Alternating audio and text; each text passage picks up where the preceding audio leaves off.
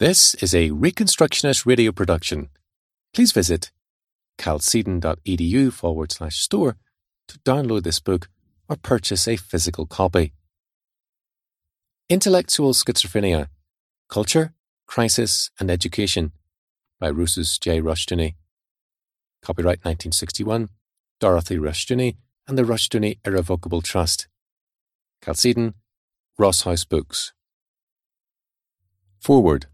Year 2002 edition. When this brilliant and prophetic book was first published in 1961, the Christian homeschool movement was years away and hardly considered a viable educational alternative. But the book was a resolute call to arms for Christians to get their children out of the pagan public schools and provide them with a genuine Christian education, and Dr. Rushdoony provided more than convincing reasons why this call had to be made. The moral and spiritual health of millions of Christian children were at stake, as well as the future of religious freedom in America. Indeed, the very future of Christianity in America was at stake, for if the children of Christians were not educated to preserve and defend their faith, its influence on our culture would diminish to nothing. Had more Christians heeded Dr. Rushdoony's urgent call, many children would have been saved from the moral and intellectual depredations of the government school system. But some did heed the call, with the result that many new Christian day schools were established. After his later book, The Messianic Character of American Education, was published in 1963, Dr. Rushdoony organized many Christian school seminars in Southern California in the late 60s and early 70s. At this time, beyond public notice, some pioneering Christians began, slowly but surely, to build a homeschool movement that has changed the face of Christian education in America. It was Dr. Rushdoony's incisive indictment of secular humanist education that convinced Christian parents of the urgent need for Christian education. The establishment of many new Christian day schools preceded the development of the homeschool movement, which reflected Dr. Rushdoony's emphasis on the reconstruction of the Christian family in conformity with the education principles enunciated in Deuteronomy 6. These early homeschooling pioneers abandoned the public schools in order to create a truly Christian concept of education based on the needs and dynamics of the family. Dr. Rushdoony had predicted that the humanist system, based on the anti-Christian premises of the Enlightenment, could only get worse. And he was correct. Today, more than 4 million children, no doubt many Christians among them, are drugged each day in order to attend government schools.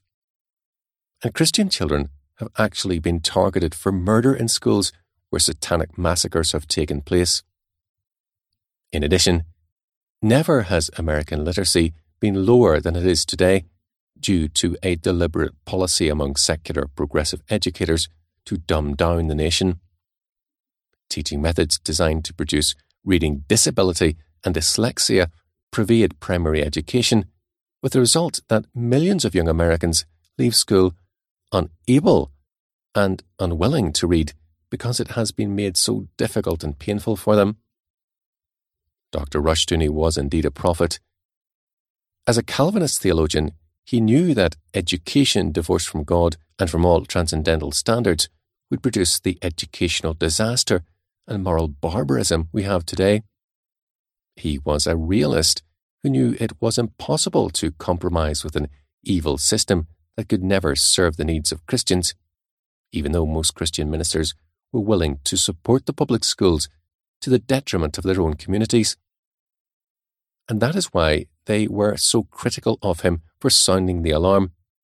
They preferred not to rock the establishment boat, and they preferred not to offend the local school superintendent or school board members in their congregations. And that is why so many Christian families acted independently and began to homeschool their children in accordance with biblical principles. Today, just about every state in the Union has a large and powerful Christian homeschool organization, thanks to the teachings and encouragement of Dr. Rushdoony. He eagerly defended Christian day schools and homeschoolers in courts throughout the country, establishing legal precedents in favour of parental rights in education and religious freedom. In courtroom after courtroom, Dr. Rushdoony spoke in his clear, blunt style, asserting the sovereignty of God over the usurped sovereignty of the state. The Calvinist message was clear. God ruled over family, church and state. All three institutions were obliged to serve the divine sovereign. In addition, the family preceded both church and state, and therefore had a stronger institutional claim to God's protective authority than the other two social entities. The title of this book is particularly significant in that Dr. Rushdoony was able to identify the basic contradiction that pervades a secular society that rejects God's sovereignty, but still needs law and order, justice, science, and meaning to life. Secular man wants to use the things of creation whilst denying their creator. As Dr. Rushdoony writes, quote, "There is no law, no society, no justice, no structure, no design, no meaning, apart from God," end quote. And so, modern man has become schizophrenic. He wants to assert his autonomy while rejecting the divine order that gives meaning to life. To the humanist, the aim of living is something he calls the, quote, "good life," end quote. For the nihilist, it is violence and death. Dr. Rushdoony saw cultural schizophrenia as a split between thought and feeling, a withdrawal from the reality of God, and a flight into fantasies of world government achieved through an unattainable unity. Utopians are undeniably schizophrenic. They want a heaven on earth, which can only be achieved by coercion and enslavement. But perhaps what they really want, as depraved human beings, is coercion and enslavement, and use utopian idealism to deceive and entrap the gullible. Nor is it by accident that the government schools now lavish so much time on death education, which has been marbleized throughout the curriculum. As Dr. Rushdoony writes, quote, "For man to turn his back on God, therefore, is to turn towards death," end quote. And this is exactly what the government schools have done. Add to this multiculturalism, transcendental meditation, sensitivity training, explicit sex education, drug education, evolution, behavioral psychology, humanism, whole language and other such programs, and you get a curriculum that is so profoundly anti-Christian that one wonders how any Christian parent or minister can condone putting a Christian child in a government school. If Dr. Rushdoony was a prophet, he was also an optimist. Thus, he founded the Christian Reconstruction movement in 1965 in order to provide Christians with a vision of ultimate victory, similar to what the Pilgrims and Puritans had when they arrived on these shores in the 17th century, determined to build the city of God in the wilderness. And it is that vision that has distinguished America from any other nation on earth.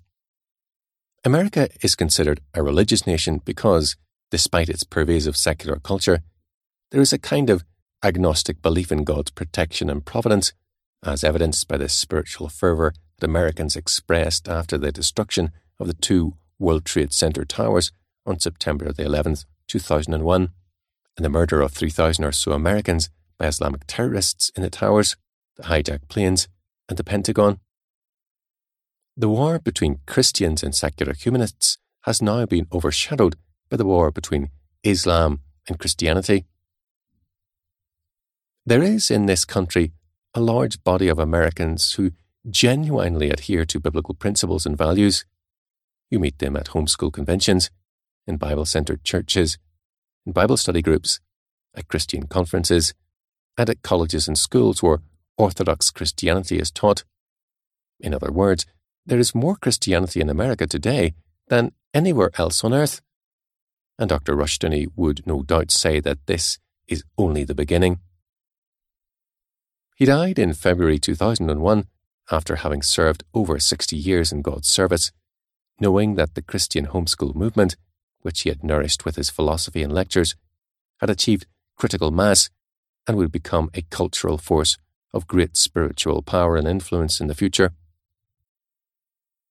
Samuel L. Blumenfeld, May 8th, 2002. The Reconstructionist Radio Podcast Network brings to you a complete lineup of podcasts where you will hear practical and tactical theology.